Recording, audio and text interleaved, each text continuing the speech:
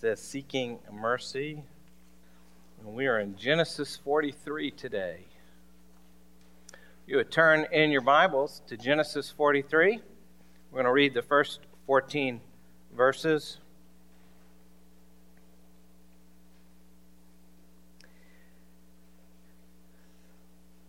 And please listen carefully, as this is the Word of God. Now the famine was severe in the land. When they had eaten the grain that they had brought from Egypt, their father said to them, "Go again, buy us a little food." But Judah said to him, "The man solemnly warned us, saying, 'You shall not see my face unless your brother is with you. If you will send our brother with us, we will go down and buy you food. But if you will not send him, we will not go down. For the man said to us, You shall not see my face unless your brother is with you.' Israel said, 'Why do you treat me so badly as to tell the man that you had another brother?' They replied, 'The man questioned us carefully about ourselves and our kindred, saying, Is your father still alive? Do you have another brother?' What we told him was an answer to these questions. Could we in any way know that he would say, 'Bring your brother down'?" And Judah said to Israel his father, "Send the boy with me, and we will arise and go, that we may live and not die, both we and you and also our little ones. I will be a pledge of his safety. From my hand you shall require him. If I do not bring him back to you and set him before you, then let me bear the blame forever. If we had not delayed, we would now have returned twice." Then their father Israel said to them, "If it must be so, then do this. Take some of the choice fruits of the land in your bags and carry a present down to the man. A little balm and a little honey, gum, myrrh, pistachio nuts, and almonds. Take double the money with you. Carry back with you the money that was returned in the mouth of your sacks. Perhaps it was an oversight. Take also your brother, and arise, go again to the man. May God Almighty grant you mercy before the man, and may he send back your other brother and Benjamin. And as for me, if I am bereaved of my children, I am bereaved." Let's pray. Heavenly Father, thank you, as always, for giving us your word and making us your people. You have brought us to another difficult passage this morning. I ask that you would touch our hearts with a reminder of the goodness of your providence. We ask that you would use it to warn us, instruct us, judge us.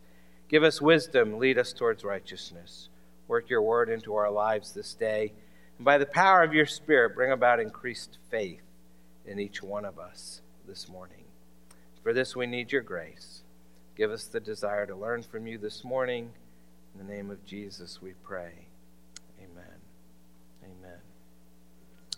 How many of you have ever heard or watched A Prairie Home Companion by Garrison Keillor? So a number of you familiar with it. That's good. Well, this was a long-running radio program, and they would have these spoof advertisements on it. And one of my favorite fake advertisements was called Worst Case Scenario.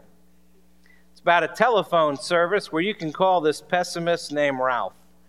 And he'll tell you the worst thing that could possibly happen to your plans. One segment, a guy calls Ralph to ask what would be the worst case scenario if he takes his wife to the movies that night. And Ralph replies, "You want the worst case scenario? Your wife will ask you to go to the snack bar and get her something to drink. And on the way back to your seat, you'll trip over someone's feet and spill your drinks on the people in the row in front of you. And they're going to sue you for all that you're worth. You're going to lose your house and your car and your job. Your wife will leave you and take the kids. You'll start drinking and end up on Skid Row." And the caller says, "Wow, thanks. I never thought about it that way. I guess we're staying home tonight." Worst case scenario is presented as a practical service designed to help you apply Murphy's Law in all your specific situations. And the general law is if anything can go wrong, it will. And we laugh at Murphy's Law because we've all had times when it seemed like we were living under it, when everything in our lives seemed to be going wrong. Of course, it's never funny at the time that it's happening, especially if the things against us are of a serious nature. However, instead of calling it Murphy's Law, I think it should have been called Jacob's Law. So after all, Jacob lived a long time before Murphy did.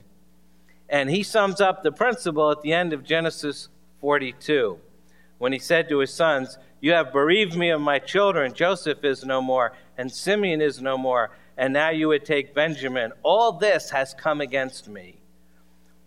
But before we scold Jacob too much, we need to admit that most of us have been right where he's at.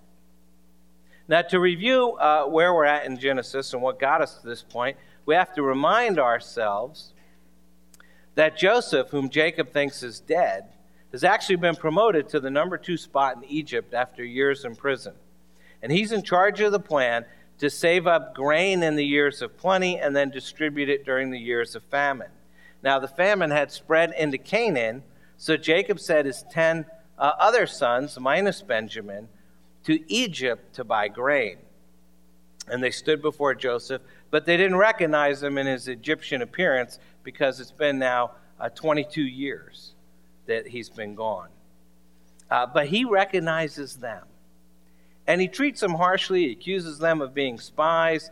And he puts Simeon in prison until the others can return with their youngest brother, Benjamin, to prove their honesty. And all these things, Joseph is testing his brothers to see where their hearts are at and to lead them towards repentance.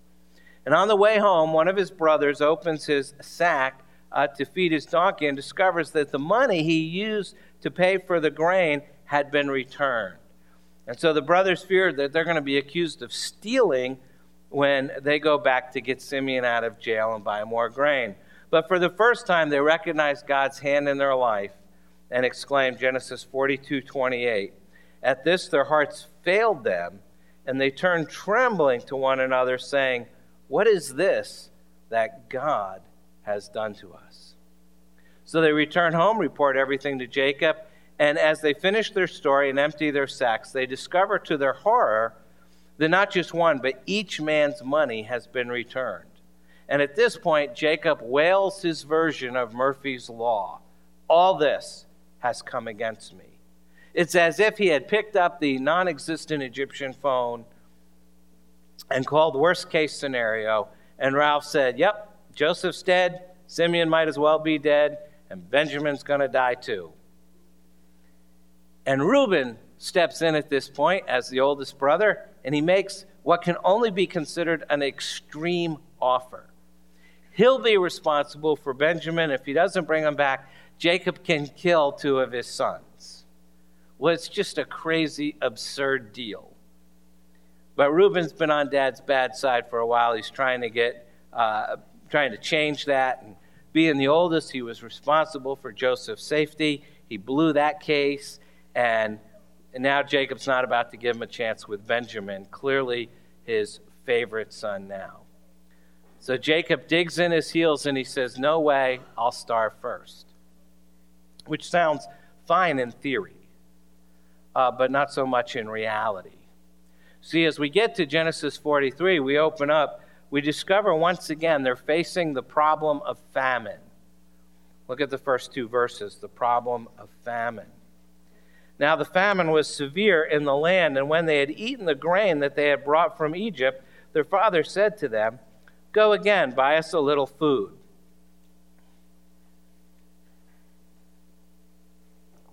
Well, first of all, in this passage, we see the pattern of God's providence continuing to bring about his designs in the family of Jacob. God's disciplining providence continues through this famine. Famine doesn't stop, it continues. The opening words are, "Now the famine was severe in the land." So we have the severity of the famine continuing. It's a threat to the whole family, and its very severity forces Jacob to reconsider his previous position. Reuben had begged him to allow him and his children to stand in the place of Benjamin as a protection to go back to Egypt, but Jacob had refused. Secondly, we see the disciplining providence of God continues in the imprisonment of Simeon. We kind of forget about him. We don't know exactly how long they're gone. It appears to have been somewhere around 2 years. And he remains in an Egyptian prison. And then, of course, we get the very strident words of Jacob at the end of Genesis 42, which show us that there's still a lot of tensions that exist in this family. Gives us something of a taste of what these young men, the brothers, were constantly facing from their father. Now, the brothers appear to be somewhere between early 20s to mid 40s at this point, the 12 brothers in that age range. They've got to deal with Jacob. And he has a ton of bitterness and a ton of resentment, and he kind of dumps that on his sons. But now, because of the severity of the famine, he reconsiders, and he actually comes to his sons and asks them for help. And with Reuben having been rebuffed by his father, and Simeon in prison, and Levi's kind of on the outs because he killed all those people in that village, Judah steps up. And so the next thing we see is the pledge of Judah. The pledge of Judah, starting at verse 3. But Judah said to him, "The man solemnly warned us, saying, 'You shall not see my face unless your brother is with you. And if you will send our brother with us, we will go down and buy you food. But if you will not send him, we will not go down. For the man said to us, you shall not see my face unless your brother is with you.' Israel said, 'Why did you treat me so badly as to tell the man you had another brother?' They replied, 'The man questioned us carefully about ourselves and our kindred, saying, Is your father still alive?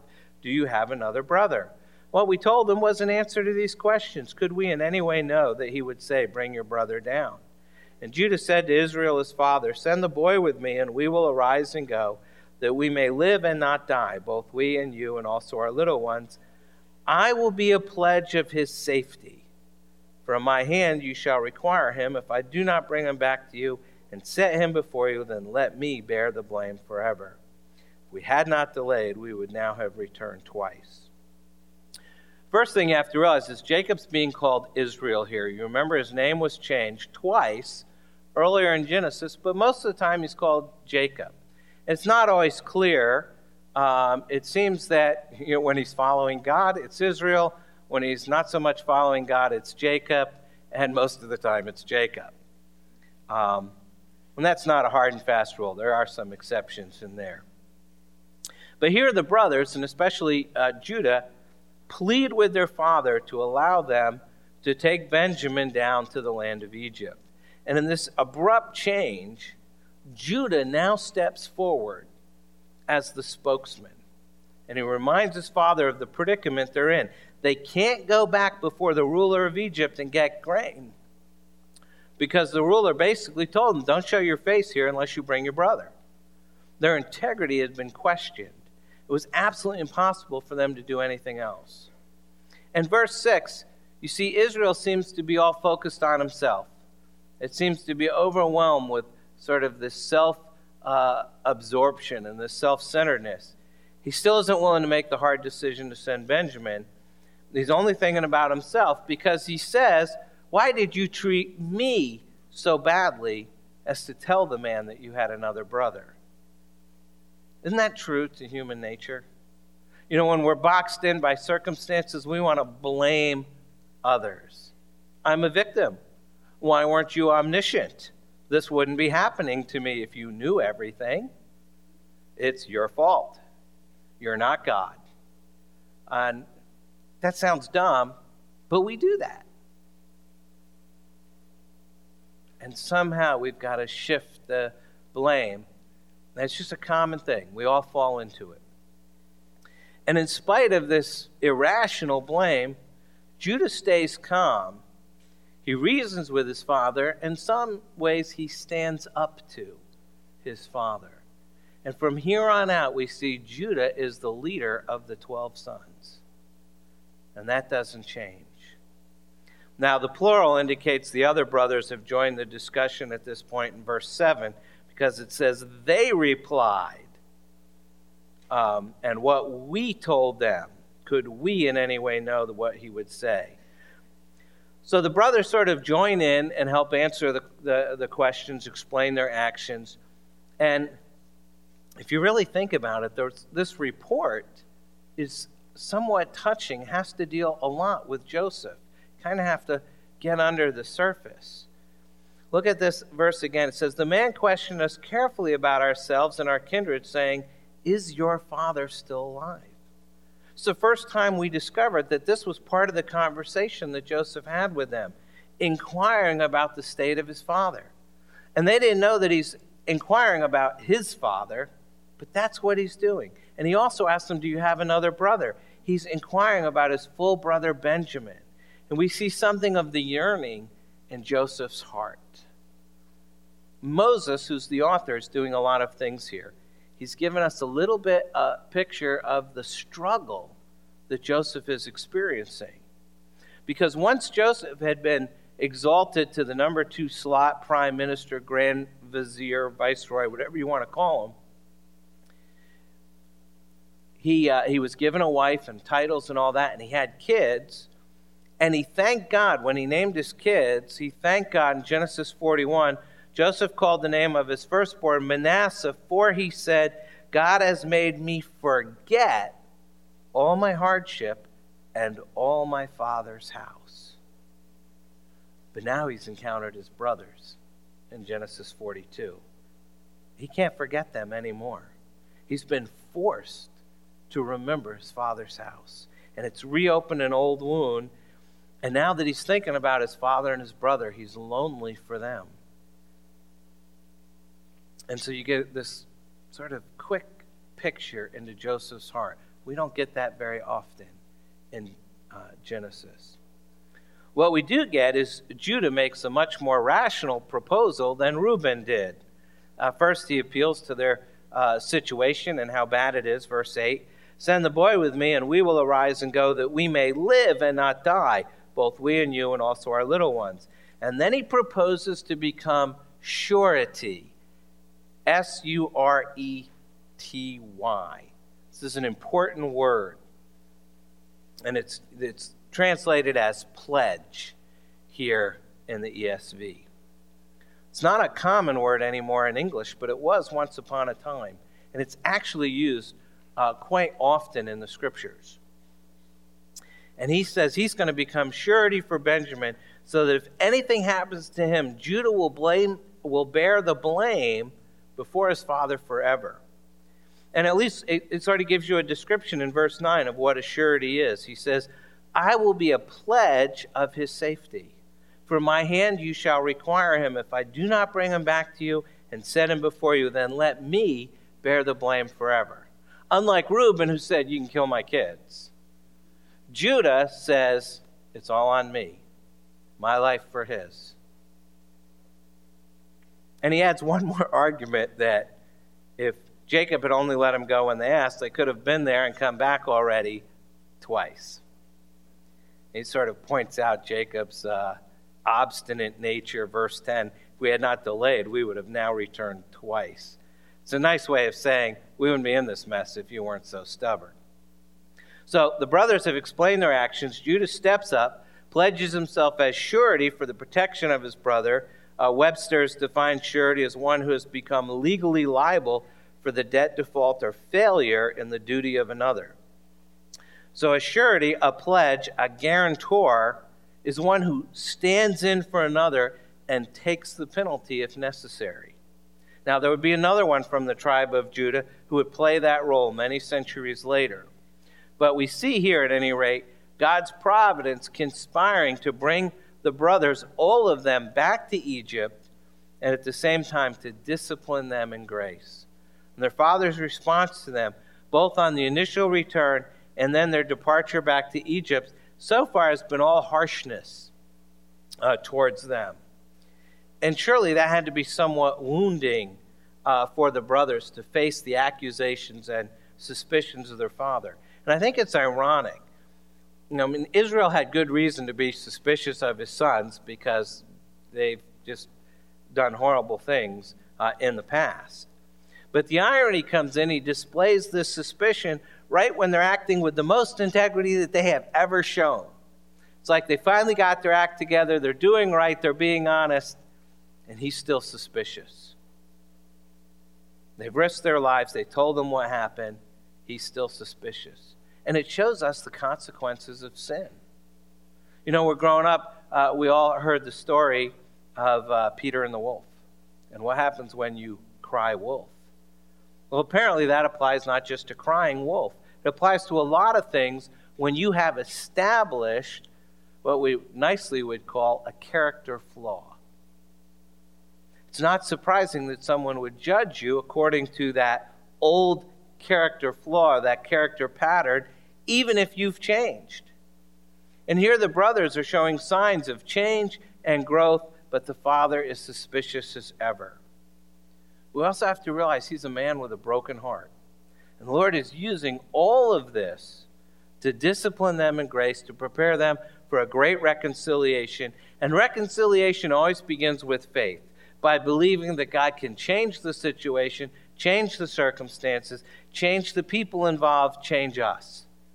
And we see that faith emerge in the prayer of Israel. The prayer of Israel, verse 11. Then their father Israel said to them, "If it must be so, then do this. Take some of the choice fruits of the land in your bags and carry a present down to the man, a little balm and a little honey, gum, myrrh, pistachio nuts, and almonds. Take double the money with you. Carry back with you the money that was returned in the mouth of your sacks. Perhaps it was an oversight. Take also your brother and arise, go again to the man." And then verse 14, we have this prayer. "May God Almighty grant you mercy before the man, and may he send back your other brother and Simeon. And as for me, if I am bereaved of my children, I am bereaved." So if we look at these verses, you'll see Jacob, or I should say Israel, finally relents from his refusal to send Benjamin. He sets forth a plan for them. He commits them and himself to the sovereignty of God by lifting up this incredible prayer of total trust in God. And the trust of Israel is beautifully displayed in these verses. He places the whole of his hope, the whole of his future in the hands of God Almighty. In fact, in his actions here, in his words here, really faith is defined. You couldn't get a better definition of biblical faith than the action of Israel in this passage. Because he relents, he gives 3 instructions. He says, first of all, sons, take a present. That would have been just complete protocol in those days. If you went to a high official, you would have been expected to bring some sort of gift. Now, there wouldn't have necessarily been extravagant gifts. Remember, they're in the midst of a famine. But it probably cost them a great deal to give these gifts. We read, take some of the choice fruits, honey, gum, myrrh, pistachio nuts, and almonds. You don't give those things away in the midst of a famine. But they did. And it took great faith to give away things they needed themselves. But they did. And they took them away. Second, we see in verse 12, he tells them to take double the money they took last time and take back the money that had been put in their sacks. So has every intention of presenting themselves and giving the money back. Is Israel suspicious that they had cheated the Egyptians? We don't know. It doesn't say. But he wants that money given back. And then gives them double the money to take this time in case they need extra. I mean, perhaps not having been paid the first time, he's thinking the Egyptians are going to jack up the price. Perhaps the famine's gone on, the supply has dwindled, demand has risen, and now they're charging more. Whatever the case, he gives them the money they got back the first time, plus double that they had taken before. And no matter how you count it, it's a lot of money. And the famine's not over. And no one knows how long it will last. And they might need this money to buy food again in the future. So it takes great faith to send the brothers back with so much. And third, verse 13, he says, take Benjamin. And these are his steps of his human wisdom. And there's nothing wrong with what he's doing here. Far from it. He's acting prudently. Excuse me. But he doesn't stop. He acts wisely. He does what he can, but he doesn't stop.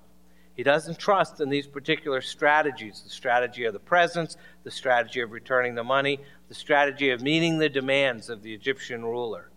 Ultimately, his trust is in God. And that's what we see in verse 14. He says, may God Almighty grant you mercy before the man, and may he send back your other brother and Benjamin. And as for me, if I am bereaved of my children, I am bereaved. Well, we saw three things about the plan, and now there's three things about this prayer. First of all, he uses the name for God, God Almighty. That's the name with which God had revealed himself to his grandfather Abraham all the way back in Genesis 17, where it says, when Abram was 99 years old, the Lord appeared to Abram and said to him, I am God Almighty. Walk before me and be blameless. This is the God who made the promise to give Abram a seed. Now that's significant when you see what Jacob's about to do. He's about to send all of his sons to Egypt with the possibility that they will never return again, and that the line of the covenant will end. And he's too old to have any more children. He's putting all of his eggs in this one basket, but it's God's basket. So he calls on the name of God Almighty, El Shaddai, God Almighty. It's my only beef with that song. It's a beautiful song. El Shaddai, El Shaddai. That's not El Shaddai. In the Bible, El Shaddai is El Shaddai, and you fall on the ground. That's how it works. He's God Almighty, face plant into the dirt, don't kill me. That's El Shaddai. Don't be singing nice, sweet songs. El Shaddai is the guy who kills the people he doesn't like. That's not what we do. So he says, El Shaddai. It's going to take God Almighty here. And he's asking God Almighty to grant them compassion in the sight of this man. This is a testimony to his, obviously, Calvinist theology of providence. He knows that even in the heart of the Egyptians is held in the hand of his God, God Almighty. And God can make those Egyptians be merciful to his sons. And he prays that God would cause them to grant favor and bless them. And then finally, we have these words of resignation at the end. He says, and as for me, if I am bereaved of my children, I am bereaved. And when I first read that, the first time, not only did it sound pessimistic, it kind of came across as whining. It's almost a contradiction of what's going on. You have this burst of faith and then this pessimistic outlook. But remember what Jacob is risking here. He's risking everything. And once again in the book of Genesis, we see God require a patriarch to risk everything in order to gain the promise. The covenant promise of God is at stake. Is there doubt mixed with Israel's faith? I'm sure there was, just like there is with ours. Is there an unbelieving fear mixed with Israel's faith? Again, I'm sure there was, just like there is with ours. But ultimately, this whole section speaks of Israel's absolute trust in God Almighty. He's risking everything. Remember, Abraham took Isaac. We made a big deal about he's going to sacrifice Isaac. He's the son of the covenant, the son of the promise. Well, now Jacob's putting all 12 sons on the line. He doesn't know what's going on, but he risks everything. And we see here the test of the faith of Israel, and even a definition of faith in his actions. He's placing his whole trust in God. Everything's in God's hands, and he's going to have to wait how long? How many months will Israel have to wait before he'd hear whether his hopes are dashed or his dreams are fulfilled? And all of his sons would be reunited with him? He has no clue. We are not told it yet at this point in the story. So he has to place his whole trust in God. And we see faith defined by his actions. So there's two really huge things that happen in this passage. Judah steps forward as a surety for his brother, and Israel responds in faith. Judah is a great sinner, but he steps up and takes charge, puts his life on the line for his father, for his brothers, for their children, for their families, and for the whole covenant line promised by God. Israel is also a great sinner, but he prays this great prayer and demonstrates great faith. And both of these things are critical for understanding how God is working at this time in the book of Genesis. surety and faith. Those are important concepts for us to remember. I was thinking about this, and I asked Jeff, I said, we've got a song that uses the word surety in it. And so he's like, oh yeah, we're going to sing it. And I said, we got to do it at the end. So I made him juggle the lineup and all that. It goes back to that whole being mean thing. But I started to look up information about that, and I came across this great article. Matthew Smith is a singer-songwriter from Nashville who takes old hymn lyrics and sets them to new music. He's a founding member of the Indelible Grace community. We sing a number of their songs. He tours full-time, playing concerts and singing hymns in churches. And a few years ago, he wrote about how he came to find joy in old hymns set to new music. I'm going to read this article for you. He writes, "When I was in high school, I loved to sing. I sang in the shower. I sang in my room. I sang walking down the hallway at school. I sang until people told me to shut up. They seemed rude at the time, but in retrospect, they had a point. It was pretty annoying. By the time I was 16, I figured out a way to sing in a socially acceptable way. I learned how to play guitar. Like many high school kids before and since who've learned to string together 3 chords, I was soon recruited to lead the worship singing for my youth group's meetings, or forced myself upon the position. My memory fails me at this point. After leading the music, I would sit down and hear a message whose point was often that I needed to try harder. Try harder to be a good witness at school, try harder to avoid temptation, try harder to obey God. Somehow the idea of trying harder carried over to worship. My repertoire consisted of praise and worship songs, none of which had an F chord because I didn't know how to play that one. But mainly songs that talked about how much I wanted to worship God. And I thought if I tried harder and was sincere enough and really meant it enough, that I would enter into a state of capital W worship. And the world around me would fade away, and I'd lose my inhibitions and would achieve this spiritual state of being lost in worship. And that state of spiritual ecstasy never arrived. And in my mind, there was only one person to blame, me. I was a failed worshiper. When I arrived at Belmont University in Nashville, I found myself at a Bible study called RUF, Reformed University Fellowship.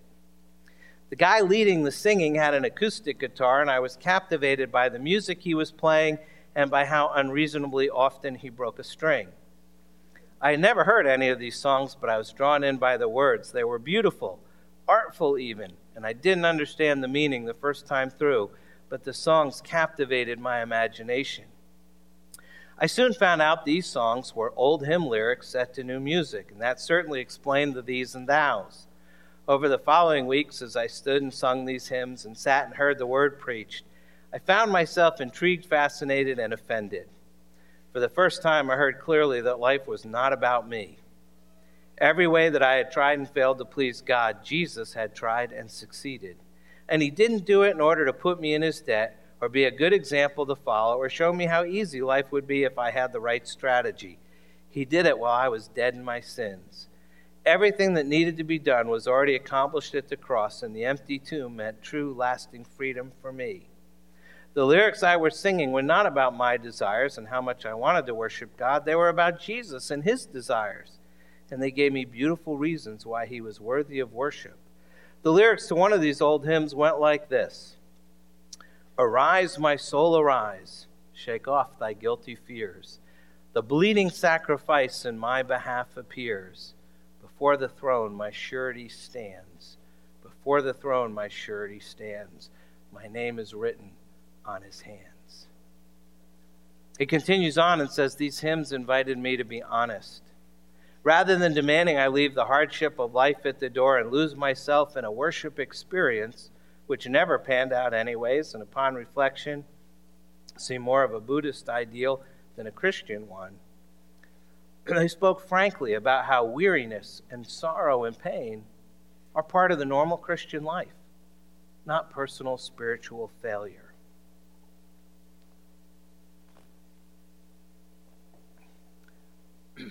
He says, for a few minutes every week, my eyes were turned away from measuring my own performance, spiritual or otherwise, and I was invited to measure Jesus' performance on my behalf. I and he never came up short. A couple of years into college, Kevin Twitt, the RUF minister who led the music and broke all those strings, decided to record a CD of some of the hymns we were singing, primarily to get the music out to other RUF chapters. One week, he handed out the lyrics to an old hymn called Come Ye Sinners, told us that someone needed to write music to it. So that night, I sat down with a guitar in my dorm room with these words: Come ye sinners, poor and wretched, wick and wounded, sick and sore. Jesus ready stands to save you, full of pity joined with power. He is able, he is able, he is willing. Doubt no more. Let not conscience make you linger, nor of fitness fondly dream. All the fitness he requires is to feel your need of him. This he gives you, this he gives you. 'Tis the Spirit's rising beam. He writes, it's hard to imagine words that can more perfectly capture what I was experiencing. My dreams of fitness, being good enough for God, had been dashed, replaced by a vision of a Savior who is able, full of pity, joined with power, to stand and save me. And by the end of the evening, I had finished the music, and it even had an F chord. The first CD, Indelible Grace, spread by word of mouth. We began receiving orders from all over the country. It became clear that they weren't resonating just with college students. I began to travel and play hymns and was encouraged to see young and old respond to what they were hearing. The first time a lady in her 80s came up to me after a concert and thanked me for singing these hymns, I did some mental math. Pretty sure she didn't listen to U2 or Wilco or the Beatles or any other music I liked, but she got it. In that moment, we connected over the beauty of the gospel, no matter what music it was sung to.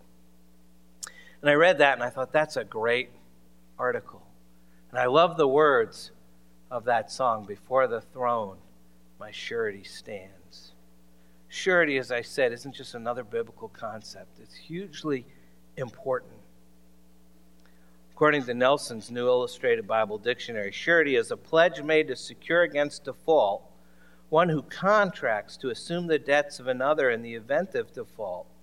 The practice of one man standing as surety for another was prevalent in Old Testament times. But there is a surety more significant than a financial pledge. Judah, for example, pledged to be surety for Benjamin in Genesis 43, taking responsibility for the life of his brother. This is the kind of far-reaching responsibility the psalmist had in mind when he asked God to stand as surety for him in the face of his oppressors in Psalm 119.